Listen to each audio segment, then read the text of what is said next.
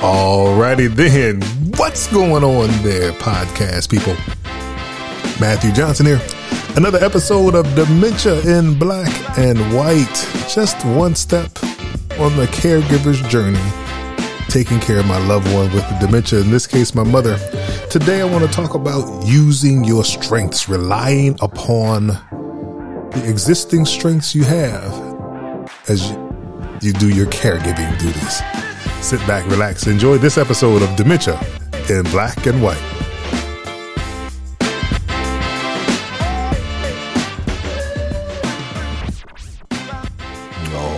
All right, let's get into it. So I want to talk about, on this week's episode, really just bringing in your existing skills, because we all do things well, right? We might do things in our careers, our jobs, vocations, whatever that is for you, that you think, well, that doesn't apply to my caregiving. Trust me when I tell you, if you ever take a look at the list of jobs that you do as a caregiver, it is voluminous. So finance, cooking, healthcare, driver, the list goes on of different roles that you have to play as a caregiver. And I would suspect that there are things there that you do well, that you probably are already doing in your life. And so I want to help draw that bridge in today's episode and just talk about my own experience in terms of how I was able to make a crossover, an easy transition between some of the things that I do and have done in my, real life, the life outside of being a caregiver, that translated easily into the caregiver role. And so first, I have a degree in accounting. And I've been an auditor, full time before. I'm not doing that type of work now, but been in that field before. And so transitioning over into taking care of my mother's finances was then pretty easy. I, already have done budgeting for my own personal stuff, investing for my own personal stuff. So just adding her to the mix and, kind of being in there for her financial POA, power of attorney. That role was easy to kind of just roll that in there and use that skill set, my background in finance, to help out with that. I am a EEO counselor, equal employment opportunity counselor, and a mediator. So I mediate EEO complaints and, issues of conflict between people at the workplace. So you would think, well, EEO counselor, how is that related to your mom? She's not filing an EEO complaint. So how does that relate? One of the key skills with being an EEO counselor is problem solving. It is listening to two sides of a story and then figuring out where the common interests are, and hopefully helping them to develop some type of win-win situation. And so you can imagine, when dealing with someone who has dementia, there are a lot of problems that are going to have to be solved in a particular day, right? And no, it's not workplace. No, it's not discrimination, even though she will sometimes allege that somebody did something to her, stole something from her. But it's about problem solving. And so that's the skill set I bring in with the mediation.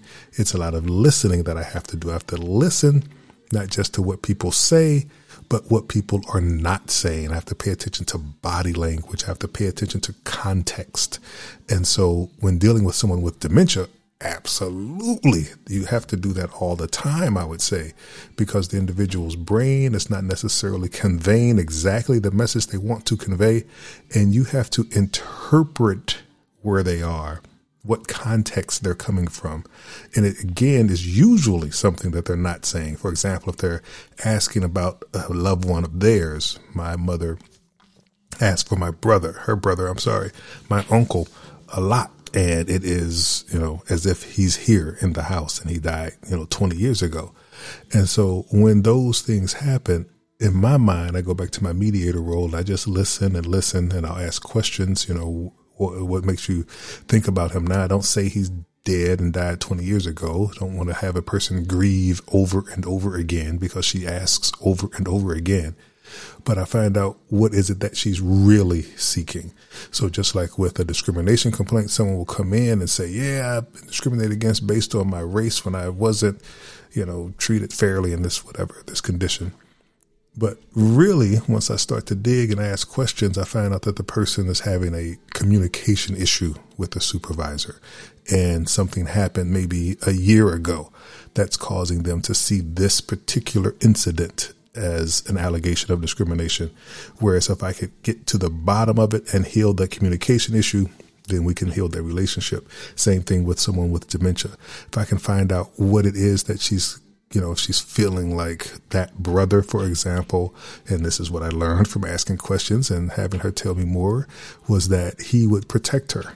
He would be the one if she, got in trouble at school or whatever, he would, big brother come in and save the day type of thing.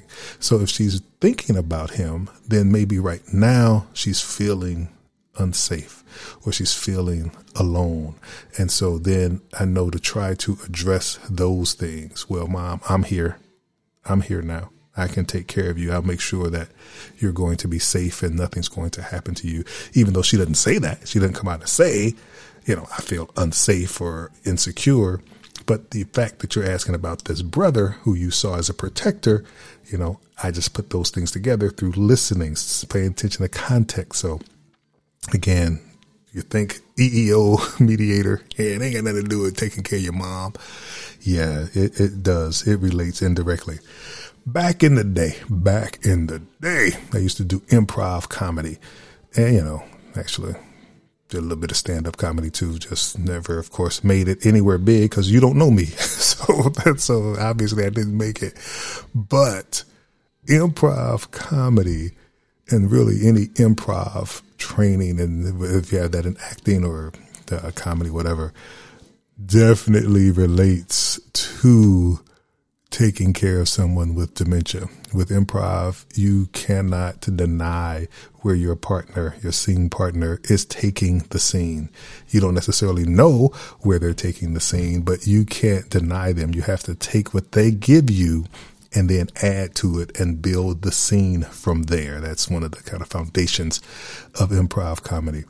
Even if you're not clear, I remember one time I was doing a show, it was down in Alexandria, Virginia, in some club somewhere. And they get like a scene or a genre from the audience and people start shouting out stuff. And the thing was, our scene was a spaghetti Western in some place or whatever.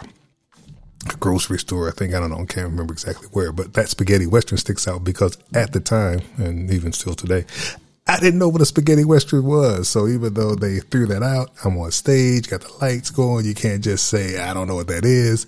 You got to just go with it. So, I start talking in my cowboy swang right there and said, now listen here, pilgrim. And then I pulled my pants up real high. So I, relied on physical comedy because I didn't really know what the spaghetti Western meant or whatever, and just made the scene work from there. Again, it's about making people laugh. Same thing for a person with dementia. They're going to throw things at you. There's nothing scripted. Even you might, and I do, have a plan for the day. And maybe one podcast I'll go through what the plan is. But you may have a plan for the day. But trust me when I tell you, your loved one got their own improv skit that they want to do for the day. And you have to take that and you have to be able to run with that. So having that background and skill set, and really just kind of, liking to be in a position of making people laugh, loving to see when my mother laughs at something. Absolutely. Absolutely. Then another thing that I like to do, is not a job that I've ever had, but playing games. Used to like to play spades as a youngster, tunk, card game, poker. What I play now. So, just always been into even Monopoly and those types of games, always been into that.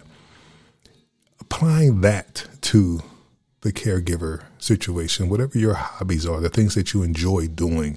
And again, that could be knitting or whatever, doing puzzles, whatever. All of these things, you already enjoy doing that. Bring your loved one into that and either do that, find out something that they used to do. Just started doing this duck pin bowling with water bottles and a little rubber ball. I used to like to bowl too, as a matter of fact. So just these types of fun activities that are, gamified, whatever. Having competition, she still will get down with the competition. We keep score, but she doesn't, of course, remember anything about me beating her this last week. But in either case, when it happens, she enjoys it. It's physical. She's up and down. There's no automatic ball return, so she has to go and get her ball, or I'll, reset the pins, but I let her kind of come back and forth and do all that. So it gets exercise in there as well. So even if it's a hobby, not necessarily what you've done as your work or vocation, think about all of those. So if you are a cook for a restaurant, certainly easily transition that into planning some meals. And, maybe here you have to think about the dietary needs, if there are anything that's related to no sugar or no salt or, these types of things. So meal planning would probably come easy to you. If you're in the healthcare field, certainly there are so many things you can think about there in terms of making the house, more like a healthcare facility in some ways, in terms of, shower grab bars or a shower seat, those things you might be familiar with from working in that setting. But I will say that it is not an automatic, by the way, that someone who is in a healthcare field will necessarily have knowledge of taking care of someone with dementia, just because it is a completely different situation. I mean, you're fully immersed in this world as a caregiver, whereas even if you may have been, a nurse, for example, if you were a nurse that was not dealing with the population of people with dementia or Alzheimer's, the chances are real good there'll be a lot of new things for you as a caregiver. However, again, there will be many things that will transfer. Of course, you'll be able to know and see and pay attention to things, physical distress or, maybe even mental distress. Who knows? Those types of things may come easy to you. So in either case, just think about whatever it is you do. Trust me when I tell you, think about whatever the skill set is that goes to the job, not necessarily the task that you perform, but what skills are necessary.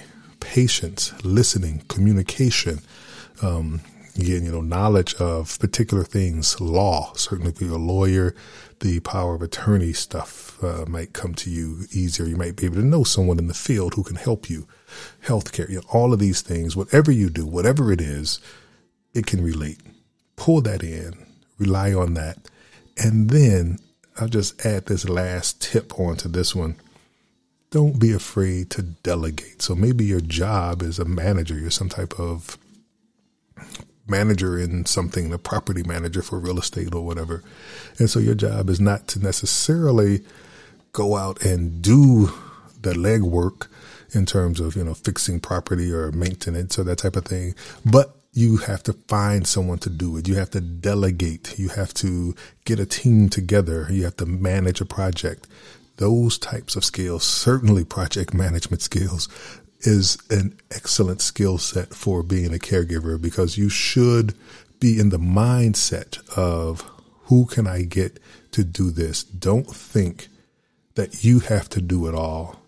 Find out something that you do well, focus on that, then find out where the other people around you might be able to assist, and rely on those people to bring their skill set to bear on the situation. Because that is another way to avoid the burnout, to avoid getting to the point of just not realizing the stress as it builds up, one grain of rice at a time, until next thing you know, you're under a 50-pound bag of rice, right? So you don't want that. All right. That music means that it is time to go. That's another week in the bag. Dementia in Black and White. Thank you for listening to this week's podcast. And just to kind of summarize, relying on your strengths, pay attention to whatever those things are that you already do, and bring that into the caregiving situation. Rely on those strengths to make your caregiving job just a little bit easier. All right. Thank you again for listening, folks.